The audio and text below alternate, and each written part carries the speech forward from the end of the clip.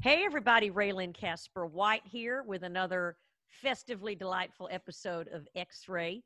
I am here with Professor. Can I call you Professor? It just sounds so impressive. Sure, why not? Why Okay, not? thank I you. mean, hey, Professor I earned Karen. it, right? No, exactly. Well, I'm not a professor. I'd like to call my Professor Karen Tongson. I'm pronouncing that correctly? Yes. Okay. That's correct. Professor of a bazillion things. I mean, I went on your USC page and I got English lit, gender studies, entertainment, pop culture. It's like you run the gamut. Yeah, I think that the polite or flattering words for it are to call me a polymath or, I like Renaissance person. The impolite way of saying it is that I'm a dilettante.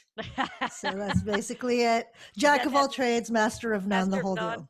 deal. Dilettante Yeah. always sounded better than it is. It's one of those non-onomatopoeic where you know what I mean. Yeah. Dilettante just sounds like somebody's really good at everything. Like you're on it. You're a dilettante. But no, it's not that. It's the antithesis of that.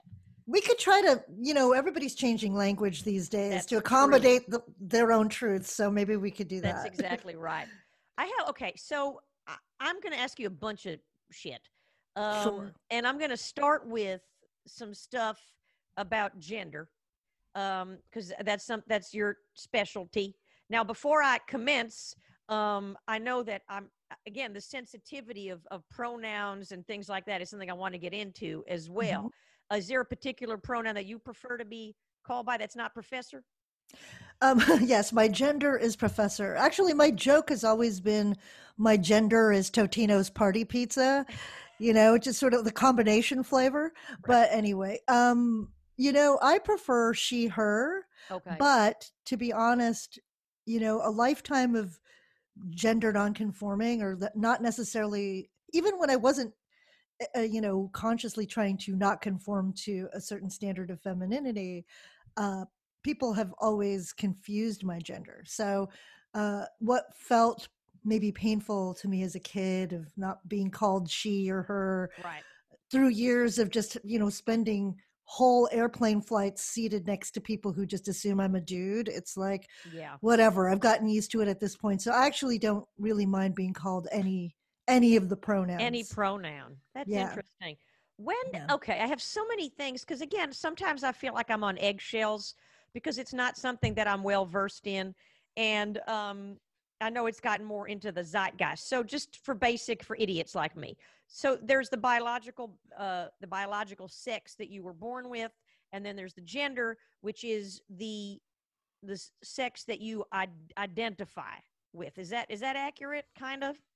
A little bit, yeah. I mean, I think that's the kind of older standard more forms of definition. It's sort of what the gender is what you were assigned at birth based on how a doctor interprets your body when it comes out, right? Okay. So, but also the distinction is, the kind of what you're talking about is a kind of biological assignment, versus what is socially constructed or seen or interpreted. Right. And in certain cultures there's this, and in certain cultures here in the US, femininity looks different than for that culture than it does in another, right? Okay. Yeah. So that's part of when people talk about gender, they're talking about the full range and expression of things that are defined through kind of social mores, which shift over the course of time, through um, aesthetics, through what people value in appearance, Mm-hmm. and all those different things. So gender isn't just as simple as like there's a isn't as simple as like there's this fact, immutable biological fact that emerges. Gender is that's sex, right? People talk about sex, they talk about that Female and male. female and male. Right. When they talk about gender, that is a spectrum and that's a range, and that is something that's culturally determined. It's interesting to me because you have let's say a child or a human at whatever age they realize that they feel like they're in another body, right? Like you have someone that was born with a vagina but feels like they're not a female in a way, right? Does that I mean, again, I'm generalizing. When they say that, do they or they want to identify as a male, are they referring to the social constructs of what a male is? Or do you know what I mean? Because it's like, if we're only going from what we're referring to back in culture, right? Like I feel more like a woman than a man. I mean, woman as society has constructed it, right? Or as the patriarchy constructed it, right? Is that what you think most people are feeling when they feel like I don't feel like I'm in my body? Does that make sense? That's why I'm kind of trying to wrap my head around it. Yeah. Well, there are a lot of different ways that people come to their understanding of gender. Yeah. So that's just one dimension of it. That I think that was the sort of the 80s talk show version of it was the I was born in the wrong body, sensationalized on done. As updated as I am. I'm like the 80s Maury Povich. Yeah, right. The Maury Povich, and it was sensationalized in those ways. And, that this is something that people who do trans studies and do trans activism, obviously right.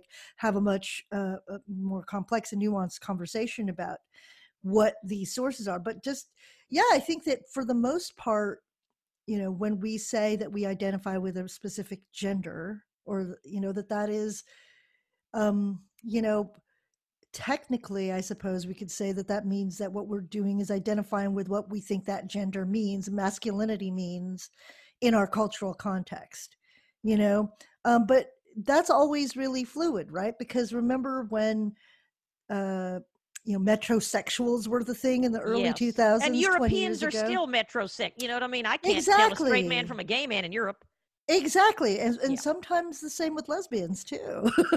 There are really some funny, there used to be and I know that this website is probably offensive to some, but there was a website, like a kind of meme website back in I want to say the 90s or early 2000s called, and I'm going to use the word dyke because I identify as one, Dyker German lady. And that was, Dyker, anyone over 62. Once women start producing more testosterone, there's also this kind of, right? But that's one of the things too, is just think about how even within someone's lifetime, let's say you present and are identified with the cultural norm of femininity. Right. In the United States of America. Right. When you're a little kid and you don't have those morphological markers that people sometimes can't tell what gender kids are. What do you use to judge? Hair length, right? Right. Things You're like not that. Going by boobage. Yeah. Yeah, mm-hmm. Exactly. You're basically there. Just think about the different ways in which we assign gender across somebody's lifetime. Yeah. So you could be a little kid and for some reason you have short hair and you're 9 years old because maybe your mom gave you a haircut at home or you just didn't want it. And, that mm-hmm. kind of thing. I've had that happen. Right. And so then what constantly happens is that people are assuming what your gender is based on that, but based on what color you're wearing, or based on whether or not you've got a baseball outfit or a ballerina outfit. Right. Yeah. And then you get older, and then at a certain age, women of a certain age, often entering, menopause or their later years, right? They get a sensible haircut because they don't want to fuss with it anymore. Or except if you're like Sophia Loren, which still is like uber sexual va-va-voom in her 80s, or you know what I mean? Yeah, exactly. Yeah. Exactly. Right. But people choose, or some people, amp it up, whatever. Yeah. They become even more feminine. So I'm just saying, even in the course of a single lifetime, there could be different ways that people gender you, and that the social world defines you. And, sometimes, like I said, growing up sometimes and not understanding that I looked like a tomboy, or I didn't like to comb my hair. I wasn't fussy like that, right. And you were low maintenance. Exactly. Before I knew what any of that meant. Sure. People were saying, you look like a boy, your hair short, that kind of thing. Right. So just think about that happening. Think about that within one's own experience, and then just apply that to, the more nuanced range of thought about how gender works. There's not just a set, this is what it is and this is what it isn't, right? We can see that even within our own well, what's interesting to me, part of me feels like, God, my head goes in a million directions, so I apologize. I'm not always coherent. So a couple of things. One thing I always thought of, and correct me if I'm wrong, and again, I'm not meaning to be offensive or anything, but there seems to be a language that any community that was disenfranchised adopts, right, to community, like a look, right? We had the gay man that you have that so-called flamboyant, right? Like over loud, rambunctious gay man, right? Or like the terms they used to call flaming, right? Or things like that. Um, Almost as a language, and maybe track me through the history to indicate socially, you know what I mean, that I'm out and proud, right? And then it seems like over time, when you don't have to fight that fight to kind of show how proud you are because you've been shamed for so many years, that some people take it down a notch, or you know what I mean? It's hard to know what's coming out organically and what you're trying to display.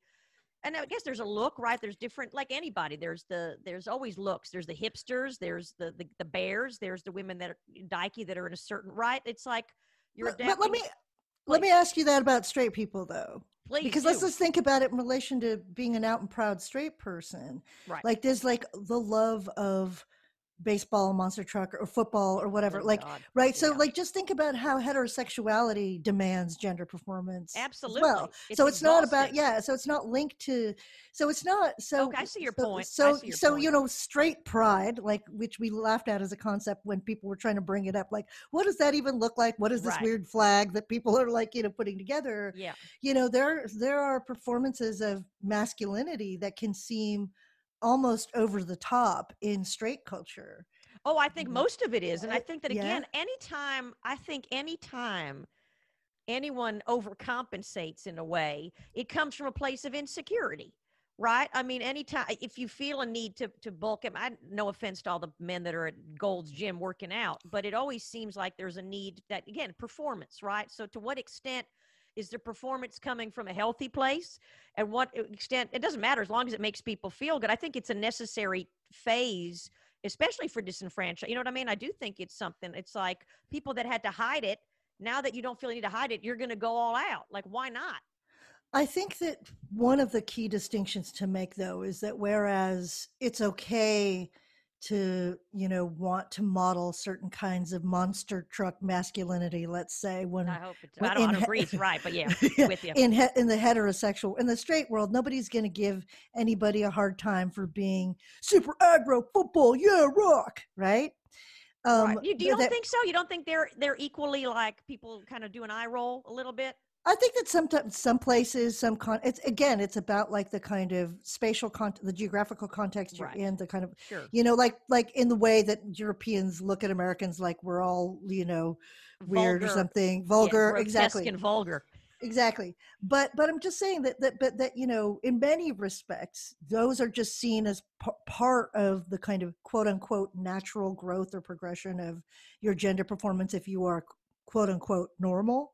Okay. But if you at all deviate from that acceptable range of masculinity or femininity, then you're viewed as pathological and you become punished for those gender performances, right? For those expressions of gender.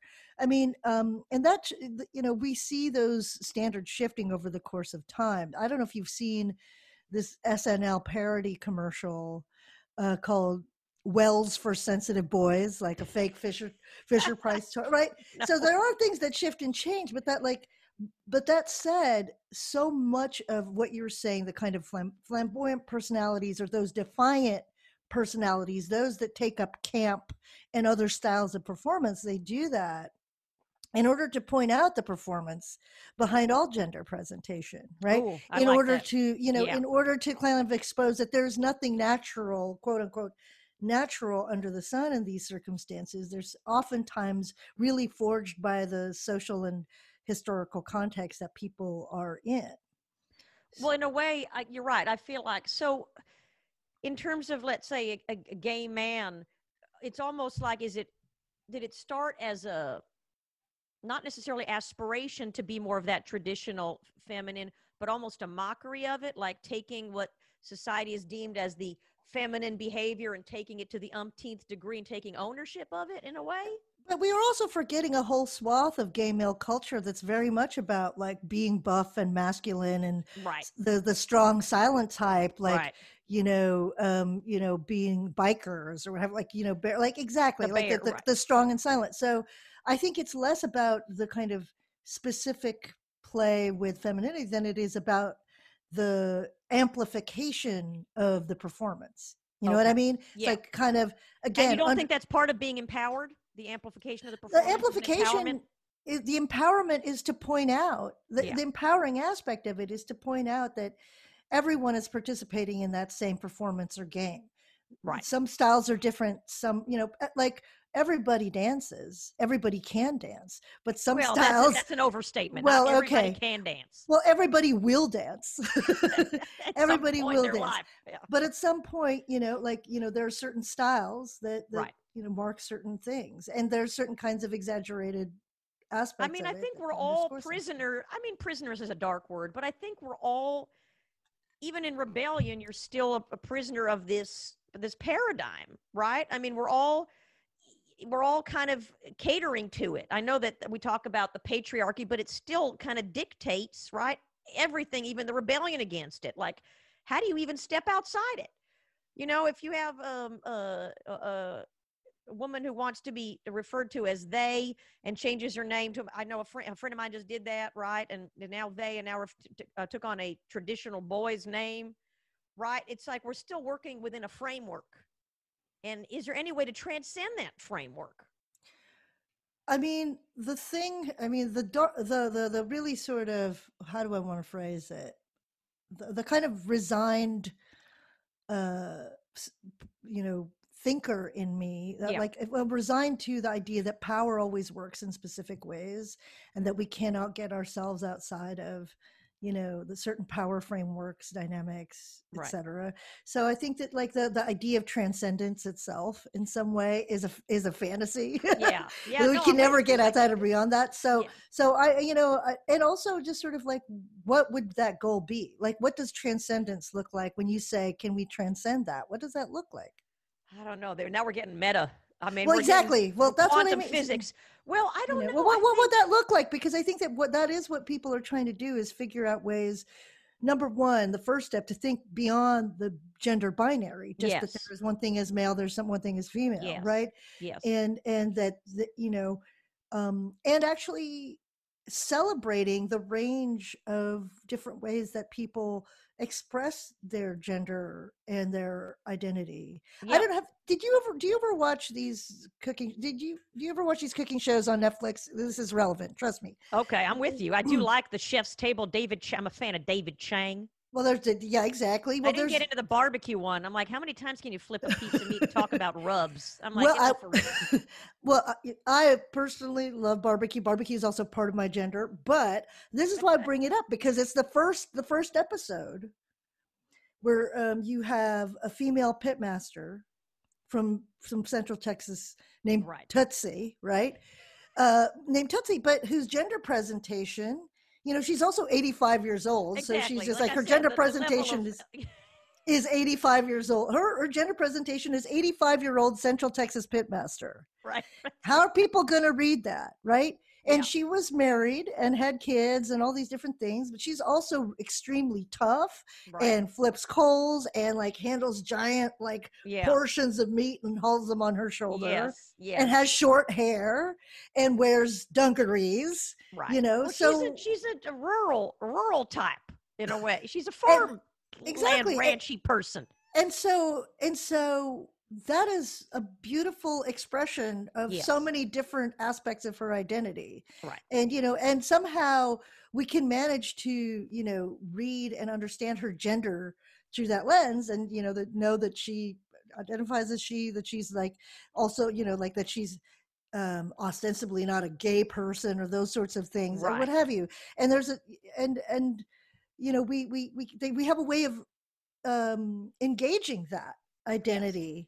And so why is it that people are so hard and fast and so violent towards things that may seem to so-called veer away from the normal, even though we're confronted with and accepting of things that veer away from, like, really standard high feminine presentation and that kind of thing, or Yeah. high masculine presentation all the time? I just wanted to use that as an example, because No, I'm it's glad you brought in people Chef's would read Table. that Now I'm getting differently. hungry, and it's a 10:20. And I now want a steak. I mean, I think for me personally, I have no problem being confused by all this, because that Mhm. just shows me that we're in a healthy state, because I think you're right. Look, in general, we categorize as humans, as a society, right? We're all about categorizing, even scientists, like this species, subspecies. It helps us wrap our head around the world. Now that has a, pitfall in terms of the us and the other and demonizing certain, that's a whole other thing. But in terms of, for me, I always thought of that gender definitions, or the he, she, they, only in terms of a sexual preference. Because for me, I never thought, I've always been not androgynous, but I've never in that stereotypical femininity. But I think it really depends on cultures, right? You look at cultures in Africa, there's no shortage of tough women and female soldiers and females going out to hunt, you know what I mean? And so all that. So that's not the issue. But in terms of, okay, I don't know where I'm going to go with this, but let me ask you this question. So then we're going to go in terms of they. Okay, now when did the they start? The desire, or that kind of inserting it into the zeitgeist of, I don't want to say zeitgeist, but inserting it into people starting to adopt it and say, please call me they, once they felt comfortable saying, I'm not a he or she, so stop trying to put me in that hole. I don't want to define. When did that start, and is that particular to English speaking cultures? Because sometimes in like French or some other languages, there's a they as a language of politeness, no matter what your gender is, right? Something like that. Like, can you tell me a little about they? Look, that is, as you're saying, something that's super complex, like pinpointing an origin for a moment right. when people I don't say start on September 19th, 1982, but I mean, it has been in the last 5 years more. It has gotten more prominent. Do you agree? Well, I think that the conversation has become more centered in our particular culture, right? And I think also you see that people who speak across or between two different languages, there's been a lot of like using an X instead of an A or O in Latinx. Right. Right. I never know how to pronounce that. I'm like, do I go Latinx or it's Latinx? Or okay. Well, actually, I still don't know how to pronounce it. I like, because like Mitchell Torina. How do you pronounce that street name? Exactly, right? Or Buena Vista, right? No, but I mean, yes. Well, so I heard actually some people pronounce it Latinx. Oh, wow. That's taking it a whole new. That's taking it a whole level. So, but Okay. I'm just going to say what every clumsy non-Spanish speaker says and say Latinx. Latinx sounds very delightful. Just even within like kind of the Spanish speaking world and Spanish speaking communities, there is debate around whether or not it's even necessary to include the X, or in my culture, the Filipino culture, Pinay or Pinoy, whether or not that, that is, respectful towards, and inclusive of the full spectrum of gender or not. Like there's, like again, because the situation is so fluid, people are really just we're in the middle of these debates, right? Where there's no like, all I suggest for folks is just to try to be respectful and accommodating to individuals' wishes who you meet, and don't assume anything based on your encounter with them. That said, I think that it's been an important gesture to say that we can exist outside of the male female gender binary, and so the they them pronouns, someone pointed out before that like back in the 19th century in British literature, you had people like Jane Austen in Pride and Prejudice using they them pronouns. We do use they them pronouns, not just for plural references in the English language, but also, for individuals, right? Like, it's like, you don't know what somebody's name, like somebody has a name that you don't know, that you say, oh, they are. So we've been able to do that in the past. And then suddenly it's become a big deal just because someone says, hey, I actually like that. I actually prefer that. Could you just stick with that for me? And, well, my friend's son, heterosexual male, I guess you call it, I don't want to say cis. You have to explain what the word cis from cisgender means. But he asked his parents and his friends to start going by they. Now, my first reaction, honestly, was like, oh, he's just getting trendy. Because again, it had nothing, you know what I mean? Sometimes for some people, that's what it is. Sometimes they want to be of the moment, right? Right. Yeah. Yeah. I wish they had, and again, I wish they created a whole other word that was even more neutral than they. Something completely, a new word a new word for to really encompass something really neutral that that's I wish, but the they's there and I'm with it. I have no choice. There are a bunch of other new Are words that there? they just haven't stuck. Yeah, they You have, know it's like what's not cilantro, Esperanto, cilantro. It's like that. Esperanto, right? Didn't stick because I'm just like okay. Um. But yeah, but there like there's Zer, Oh wow, I you know, don't know like about yeah, the there's a Z and bunch of Zer. those. Yeah, um, they're a bunch of these things, but like just some terms stick and they become popular, and also we just use these already. Well, That's it the sounds thing. like a It's just French like, person saying he. What does Z want? And you're like, you know what what I mean? You does never you know want? what their intention is. Right, exactly. Well, and and as you were saying at the beginning of this conversation, this little part Yeah. of the conversation, there are plenty of languages that have gender neutral pronouns, Right. you Exactly. know. Right. And so like there is a precedent for that. And sometimes that's actually built around politeness, right? And because mostly plural pronouns are used in the Romance In languages like respect. French, Yeah. out of respect. But English is simpler in the sense that the other languages, every verb has a male and female conjugation. And so, Mhm. you know what I mean? In let's say, I know Hebrew and in French, like, you know what I mean? No matter who you are, the verb's different. So at least in English, you don't have to deal with that shit. Because then it'd be like, That's what? true. Like they like, but you don't have that in Italian. Yeah, They it's like really is like they hard. likes. You know what I mean? They have to move the whole thing around. So Yeah, exactly. That's yeah. That's why I have the hardest time when I speak German, which I do speak some yeah, German. I'm constantly misgendering. yeah, I'm constantly misgendering every object because every everyone. object has a gender, and also yeah, using the wrong verb tense It's all a because of all disaster. of the German's a conjugation. disaster. Fucking Germans. Do you find? Correct me if I'm wrong, because I am wrong, and you are going to correct me. But you have been. I mean, you've been a lesbian for quite some time. I imagine this is not something of the last 5 years. Correct? Yep, it's it is. It's something that I guess now I've been a lesbian longer than I ever wasn't, Oh, there right? you go. So, Okay, so you yeah, or crossed over the I've been lesbian out. threshold. Exactly. I've been out longer than I wasn't. Have you found? Okay. Have you found a little more freedom as time has gone by, as this evolution of people being openly out, um, less pressure to conform to a certain stereotype of how a lesbian is supposed to present? You know what I mean? Like you said, dykey, or there used to be the lipstick lesbian and the dykey, right? That was like the dichotomy. That was it. And I have a So lot to of friends speak, that the are gay dichotomy. that don't fit into either. You know what I mean? Like you could not tell. Now again, they lived also as straight women for a long time, and one friend only came out probably when she was in her 30s. So I don't know, but have you found any evolution in that within the lesbian community and lesbian society, of any evolution in that regard? I mean, I wouldn't call it so much evolution as just acknowledging what was always already there in terms Okay. of like the full range of people expressing themselves and their genders and their identities. I don't know if you saw this documentary. I promise I'm not here as a Are you putting plant another from barbecue doc? What is this now? What's you know going on? this. I'm not a Netflix plant here. Promise, but there's a documentary called Secret Loves. Do Okay, you I have about not like seen these it. Have women not seen it.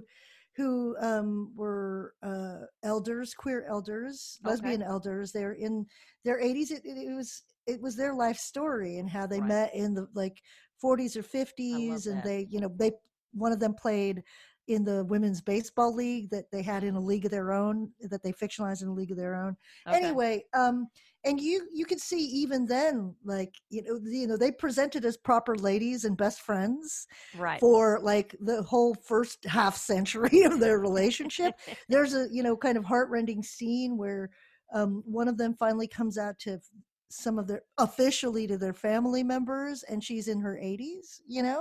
So yeah, Wow. so That's that's what I'm beautiful. saying. Yeah, so what I'm saying is that there's always been, we have always been multitudes, we have always been Oh, I in don't mean that, abundance, but I right? do mean outwardly speaking. I know maybe I don't know Yeah, if evolution because you meant like that was a development or improvement. I just mean yeah, it seemed more accept because I'm sure every society has pressures and every community yeah. has pressures. So I'm assuming that also in the gay and lesbian community there's certain pressures.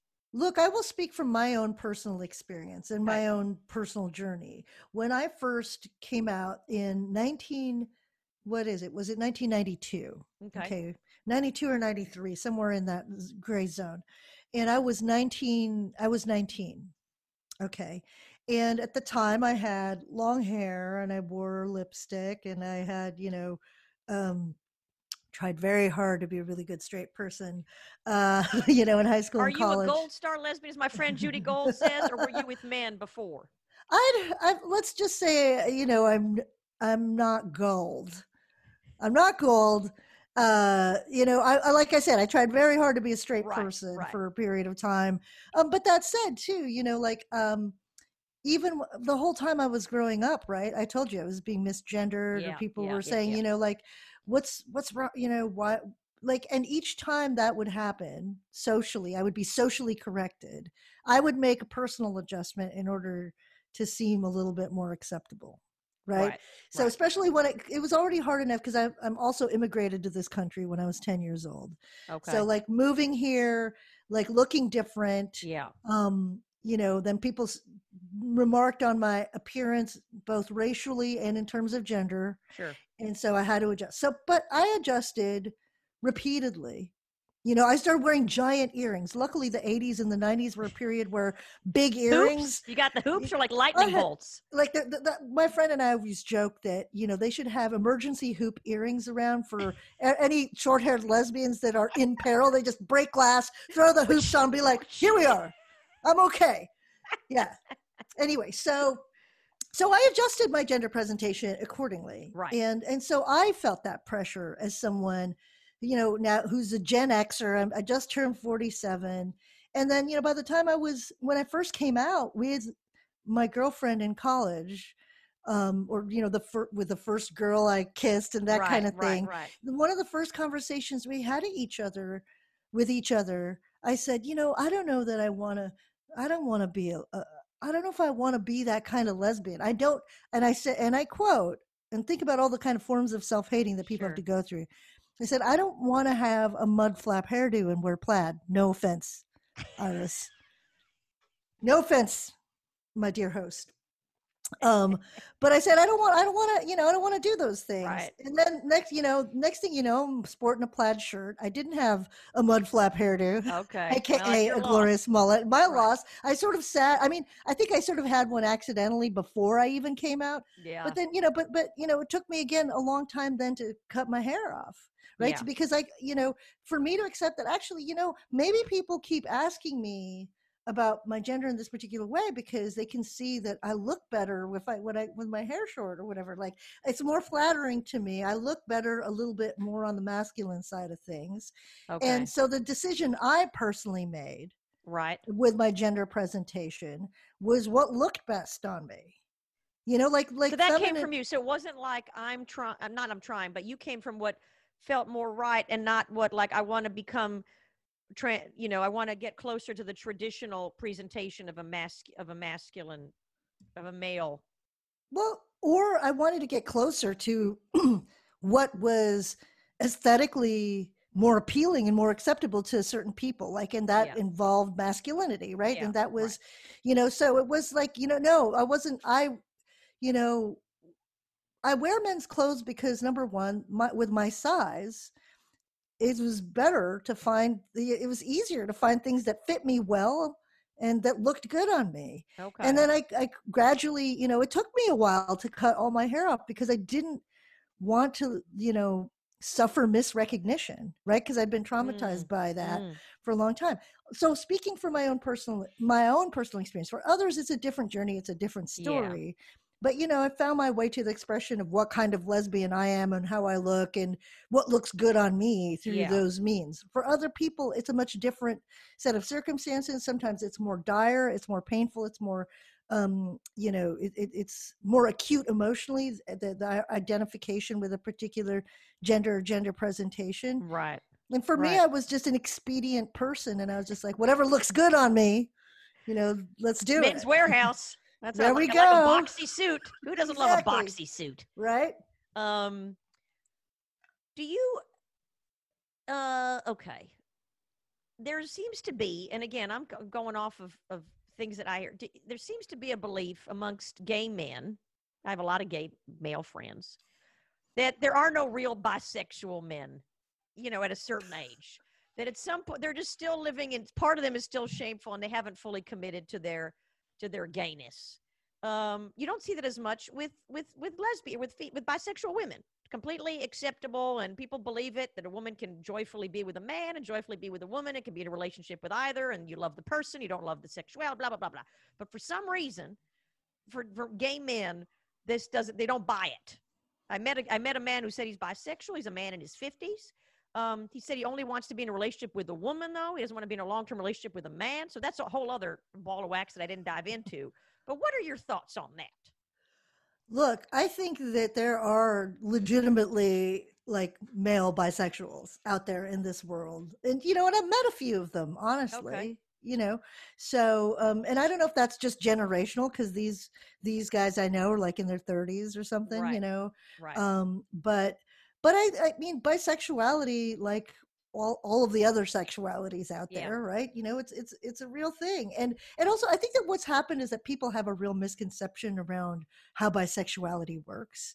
Everybody just thinks that it's like kind of like, okay, it's like switch back and forth all the time. Like now I'm done with a female, now I'm with a male, now I'm in like with a woman, now with a, like Right. like Right. sometimes bisexuality unfolds in a different way. Sometimes people have several relationships with men, as men have same-sex relationships with men, and then have a relationship with a woman for a long time, and Yeah. then maybe go back to men, and then maybe, and it's like it's a sliding scale here.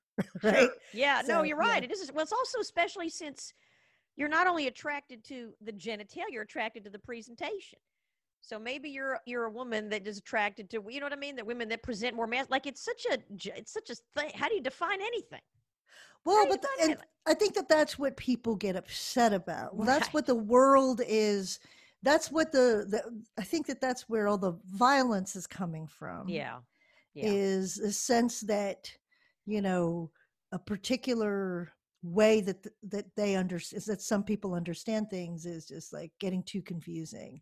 But honestly, I wish that people would just take the time to like learn a little bit more about each other, and know that Yeah. it's that, like I said, like some of these traits that we think of as new and scary have been here since time immemorial, Right. right? Yeah. It's No, just you're something that right. folks have been dealing with. So it's just sort of like, it's not some new fangled horrible creation of modernity to help crush tradition in the past. This is tradition. You just have like read one version of that story Yeah. that was told a particular way with certain interests in I mind. think you're right, but I think it's really about going on an individual basis, like look at me. I'm, again, I'm trying to generalize, I'm trying to wrap my head around stuff. Even the questions I ask you are kind of general. And the answer is always like it's personal, right? Like you decided to be, get your hair cut for one reason, which is different than, not every For other other lesbian gets decided to folks, get her hair cut. You know what I mean? Maybe she's we got may shitty end up hair. with the same haircut, but we probably all came to that haircut for a Right. different It is the same reason. haircut though, isn't it? Yeah. Yeah. Maybe with time that'll also evolve and maybe this will come back. Maybe this will be a new, you know Oh, what I mean? it's back Is it back? hardcore. Okay, good. Oh yeah, all the really young, queer gender nonconforming people. They especially in the pandemic, everybody's trying to grow one of those out right now. It's not hard. It's not hard. The maintenance, it's a little bit of maintenance. People think that these Uber, whatever housewife, that's maintenance. No, this is maintenance. Dykey haircuts can be high maintenance as well. Oh, for I'm sure. just saying. I'm just Absolutely. saying. They're not easy. They're not like roll out of bed. There's work involved. Yeah, for Um, sure. how do you feel about? I had this debate with a bunch of directors and actors in terms of casting non. I know with trans it's a little easier to answer, where you're having these roles written for trans actors and you're casting a non-trans actor and you're like, what the fuck? Finally a role for a trans actor. Why would you cast a non-trans actor? But do you believe that? Because again, I don't think that holds true for all other. I get annoyed when English actors come here and do roles meant for like, an African American woman from the South, and they get some woman from Hammersmith, and it's like, can't you cast an American? But again, actors are supposed to play everything, and why can't an actor play everything? But I kind of want to hear, because I know you also deal with entertainment and culture, and in terms of, how accurate and authentic should casting be, and should you try and get the closest to the actual real thing as opposed to actors can do anything, they should be able to play anything. I think that actors can do anything. They should be able to play anything. Like think about was it 1983 or was it Linda Hunt was Linda Hunt. nominated Okay. for an Oscar for playing a male role. I don't remember what that was.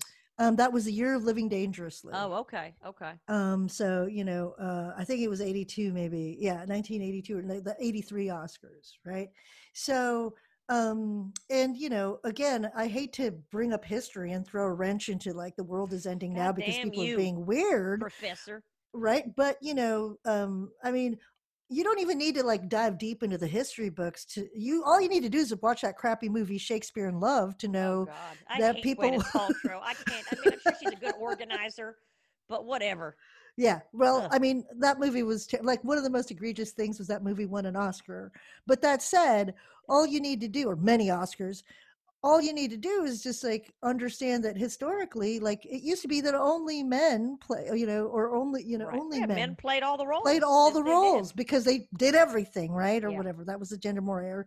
There's actually a theater troupe in Japan called Takarazuka where all women play all the roles, Right. right? Right. So if that's part of our venerable acting history in theater and performance, and even in movies, we can look as far back as 40 years ago to, an expression of that, then I think that we can be a little bit more open-minded around gender and casting. And also, and to also really think about, you know, uh, yeah, who's killing that role, and also to maybe think like, for example, there are many roles on television has been the forerunner of this more than film, I would say, where there are plenty of non-binary performers, actors, Yeah. who are getting roles as non-binary characters, Right. and so that's like on Billions. Yeah, I like that. I um like her.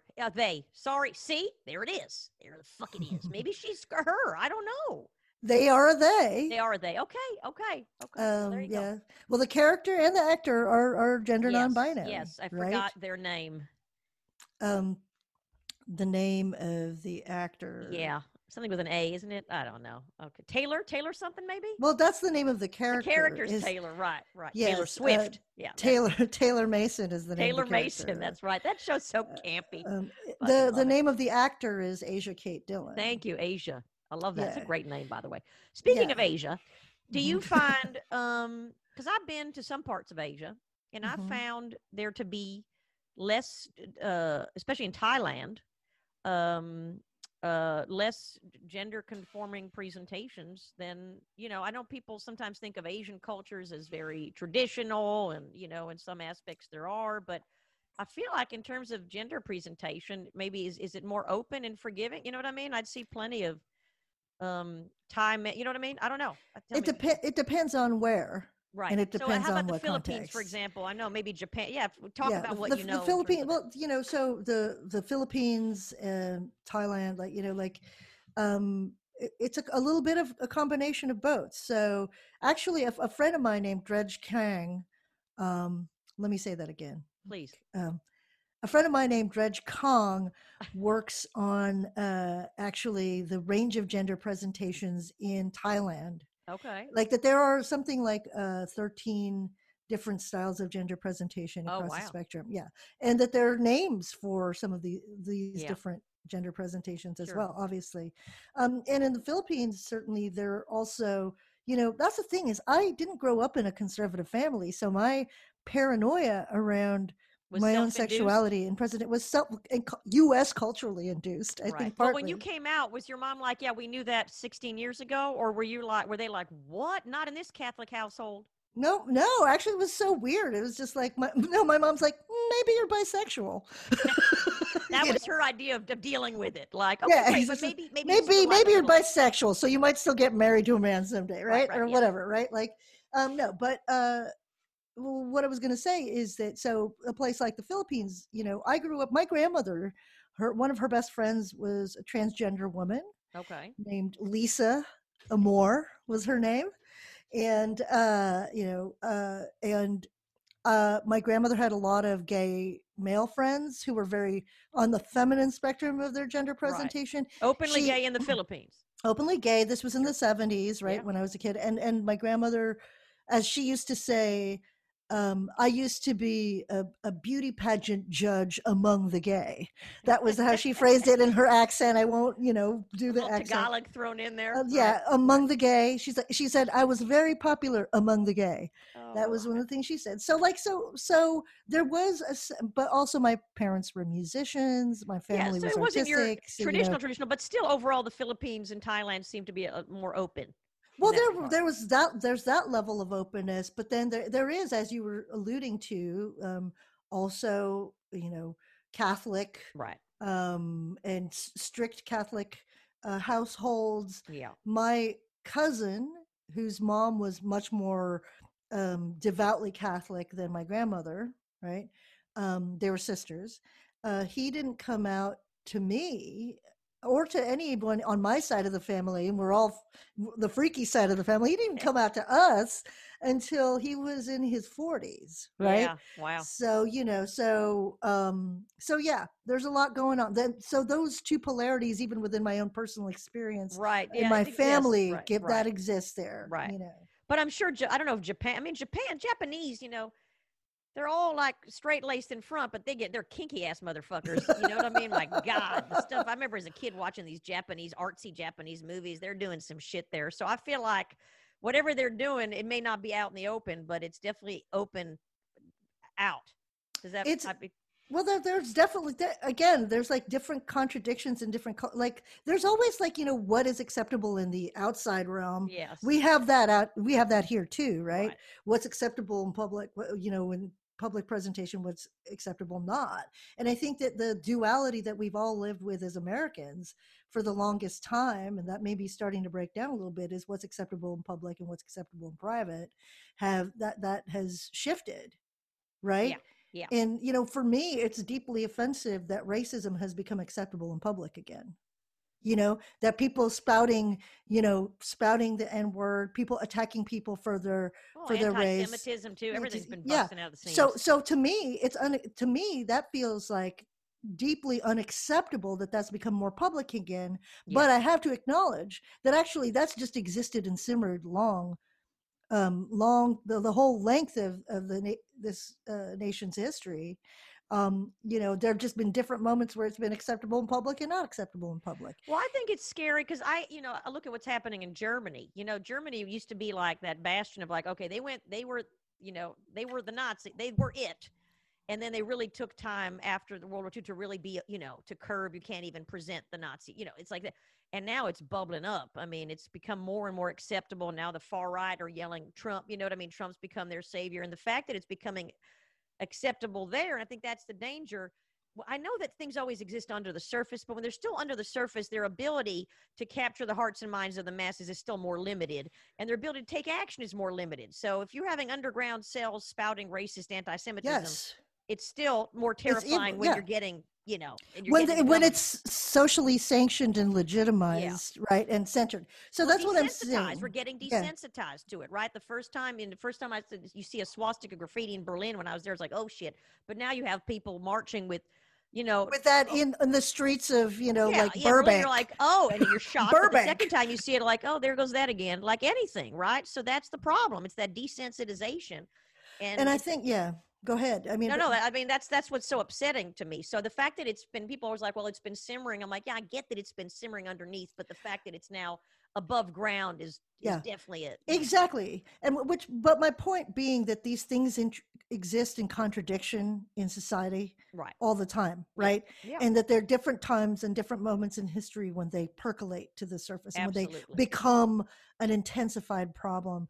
And that said, yeah, so we have to start addressing the stuff that happens beneath that public layer more intensely instead of just focusing exclusively on what enters public discourse. We have to actively Right. shift and reform those things, because honestly I think that that's one of the successes, that's been one of the successes, unfortunately, of a certain kind of repressive conservative agenda in my mind, is that working actively systemically to change things like school boards so that education Yeah. standards will shift to, and that's been a project since the Reagan era in the 80s, right? So like you see like, education changing and like what people are learning changing, and that making people more susceptible to these forms of hatred and Right. closed-mindedness.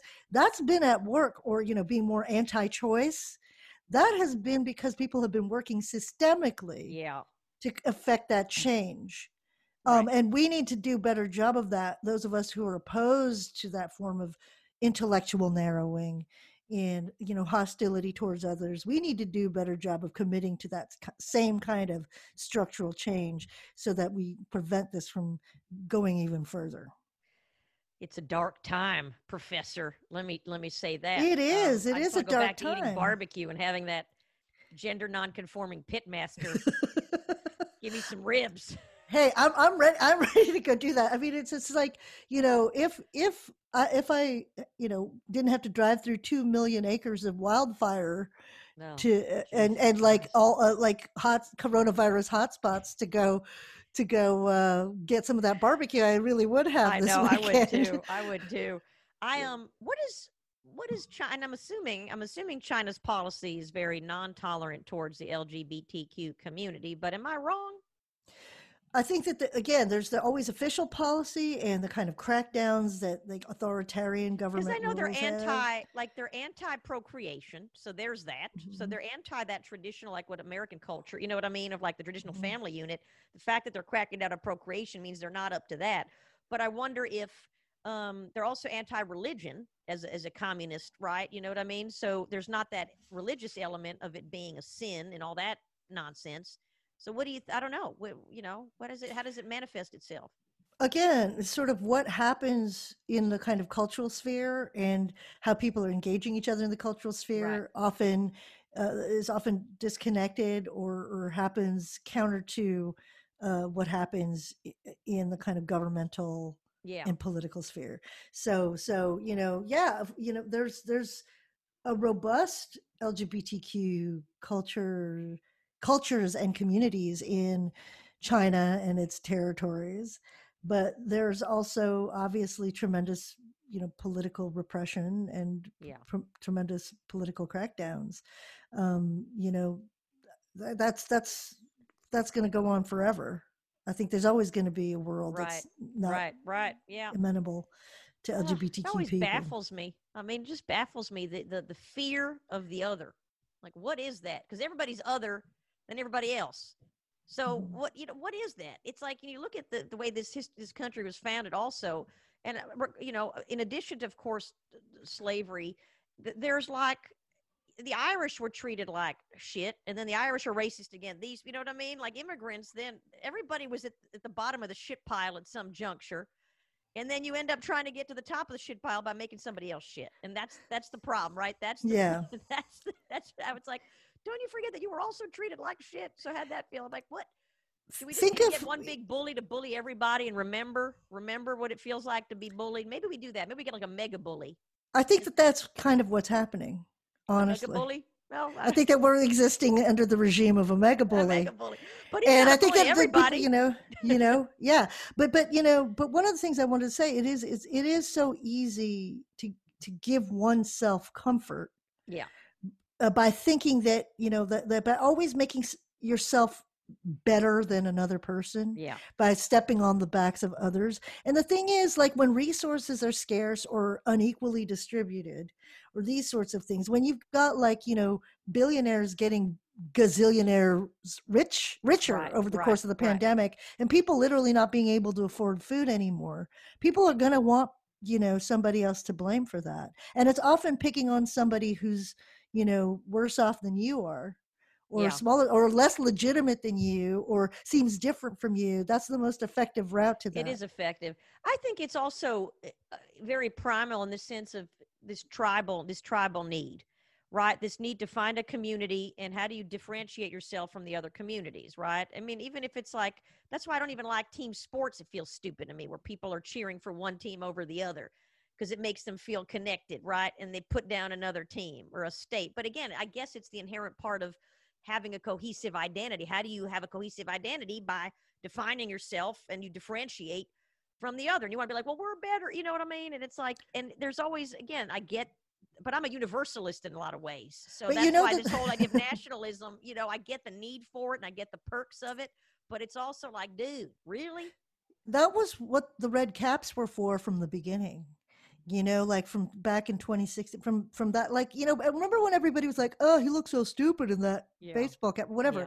That the whole point of it was that. The whole point of it was like, all you need is this little red cap to show that you're part of a team, that you're part of something, that you're part of, like, this thing that, and it's just sort of like, and that being a part of that makes you somebody, right? Makes you part of a team, and we're going to call everybody else losers.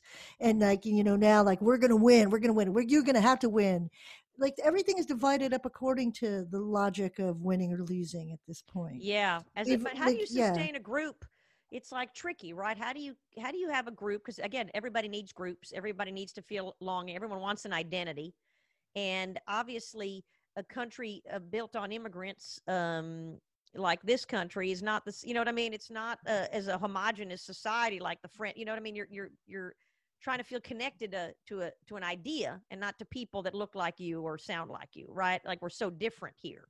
So I think, like, how do you keep people together in a cohesive sense? You have to surround yourself with values, right? This country, the idea of values, that's what binds America together, right? It's not geography, it's not culture, we're diverse.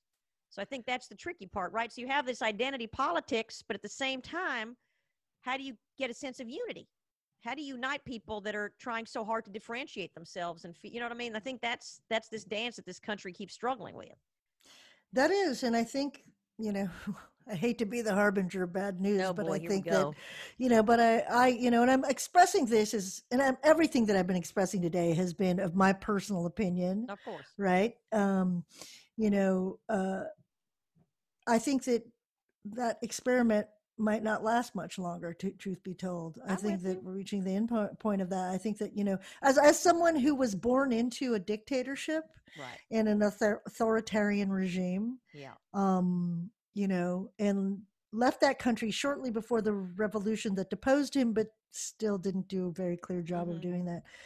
I'd say that the feeling that I have in my bones right now is not a good one. It's one that's like of recognition and familiarity with the place we're at. And that's a place that's very undemocratic. That's a place that's, on the precipice of major transformation. And we just don't know which way that's going to go. Which way it's going to go. I know. Well, that's November. Well, we'll see what that means.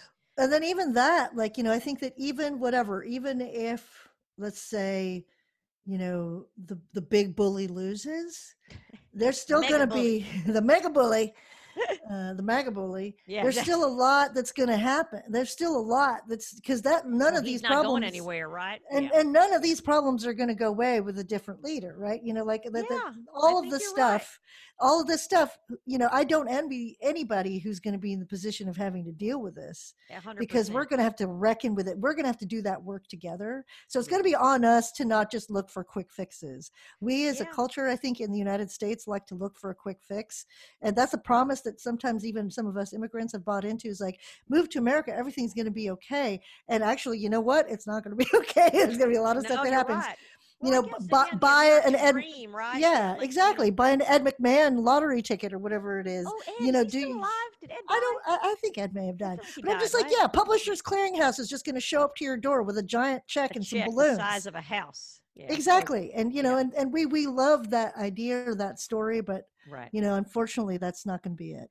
I mean, look, I love this country, and I think it is amazing. And I think that, look, everywhere you go in the world, you're going to have conflict between peoples. You don't have to go far. You go to Africa, there's tribes slaughtering each other everywhere, right? And then you have racism and anti-immigrant sentiments all over Europe.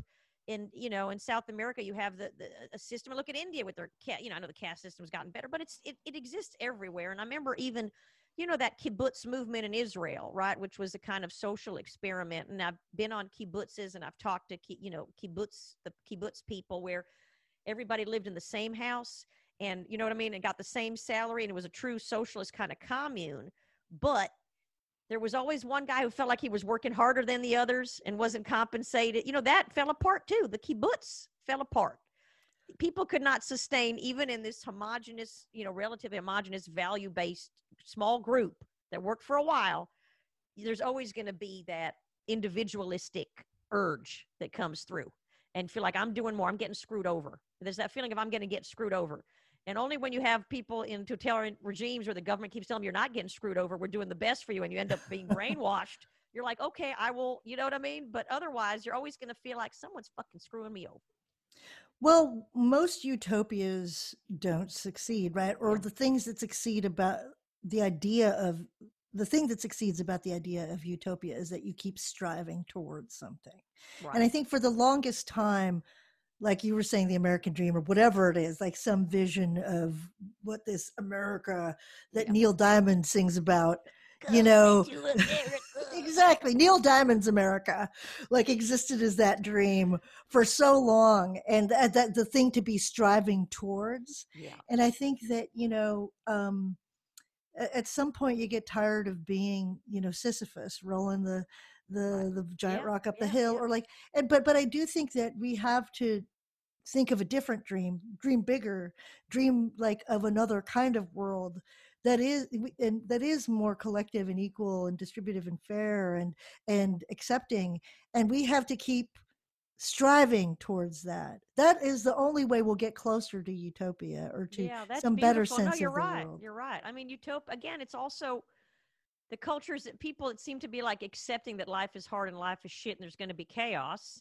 When you accept that, there's also some sort of level of peace with that. You know what I mean? Mm-hmm. I think that we have in America, I know, have been softies in that way. And in a lot of ways, a lot of people have. I'm not talking about people on their daily struggle, but I'm saying, it's like we don't do well with discomfort. We don't do well, it's this happiness and like this, right? It's that cherry pie and like smile. And that's why a lot of people in Europe think we're fake because we always have this plastered on our face. Which I guess is different than in Japan where you also have that, you know what I mean? But there is this thing where we're like little children in a lot of ways, right? We're like the man child. And I feel like other countries where you accept that, this is a struggle and it's going to be hard. I'm not talking about corruption. I'm not talking about that. I'm just talking about, in essence, the struggle. Be okay with the struggle and sustain in the struggle.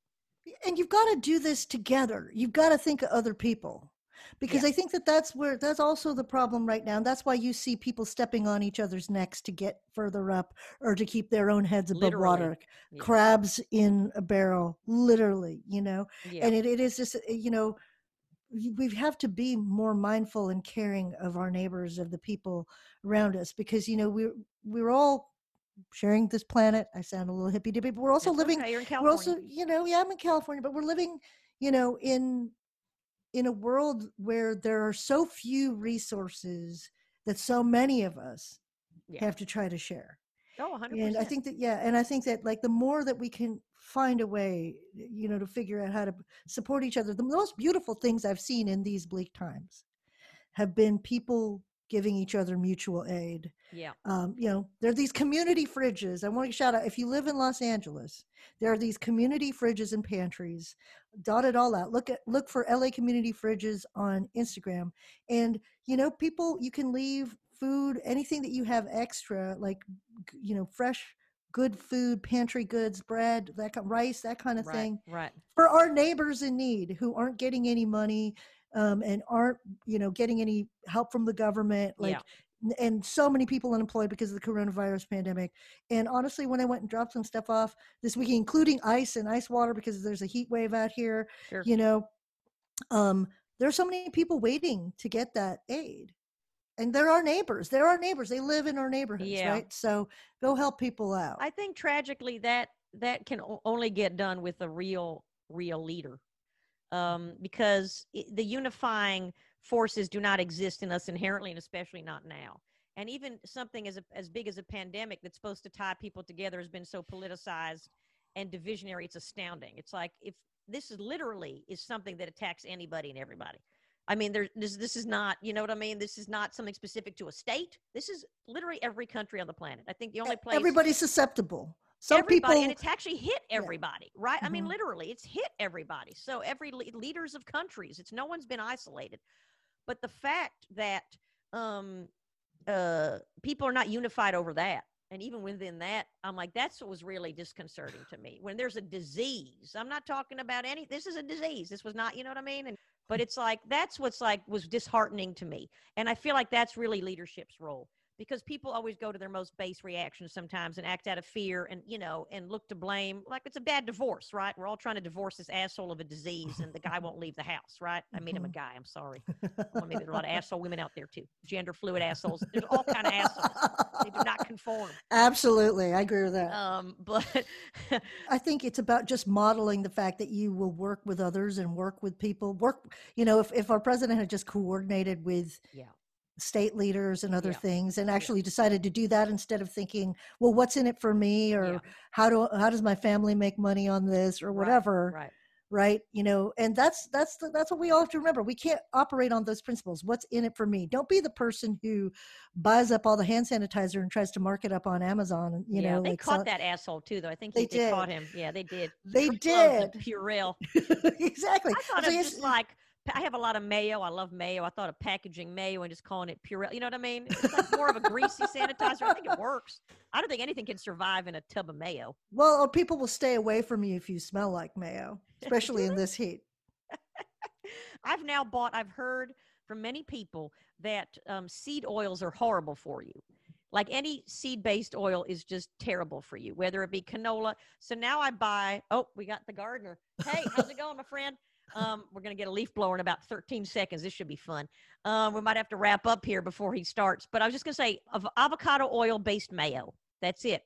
It tastes delightful, and it's better for you because it doesn't have that canola or soy oil. See, there you go. Life can get better. It can get better. It can get better.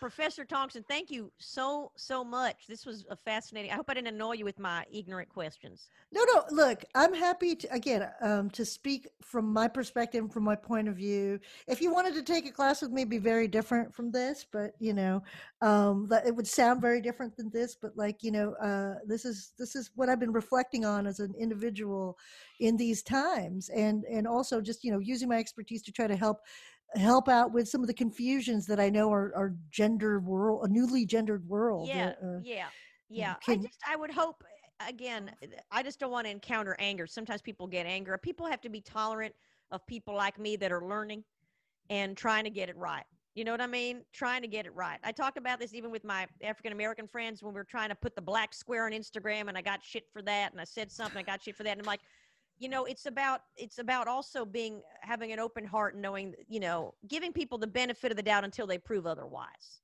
Mm-hmm. So I think that's hopefully where people, can find that place. I think so. I think we all need to find that place. And anyway, thanks for having me, letting me, be part of the conversation with you. Thank you. You are delightful. And I hope to have you on again. And can I audit one of your classes? Sure. At some point, come on up one of my classes. I also want to make sure that people give a listen to the podcast that I do with Winter Mitchell Rohrbaugh called Waiting to Exhale. That's just an X, H-A-L-E, without the E on it, the first E. Anyway, Waiting to Exhale with Winter Mitchell Rohrbaugh and myself. That's a podcast where we do some fun pop culture stuff related to Gen X, hence the X. I like that. Well, I'm going to take a listen to that too. Do you ever have guests on? We do have lots of guests on, so maybe we'll have a chance to have you on to talk about some Gen X stuff. Yeah, there we go. I'll Gen X it. All right, I got to go gel my hair. All right, Absolutely. Thank you, Professor Thompson. I'll talk to you soon. This is Raylan Casper White signing off.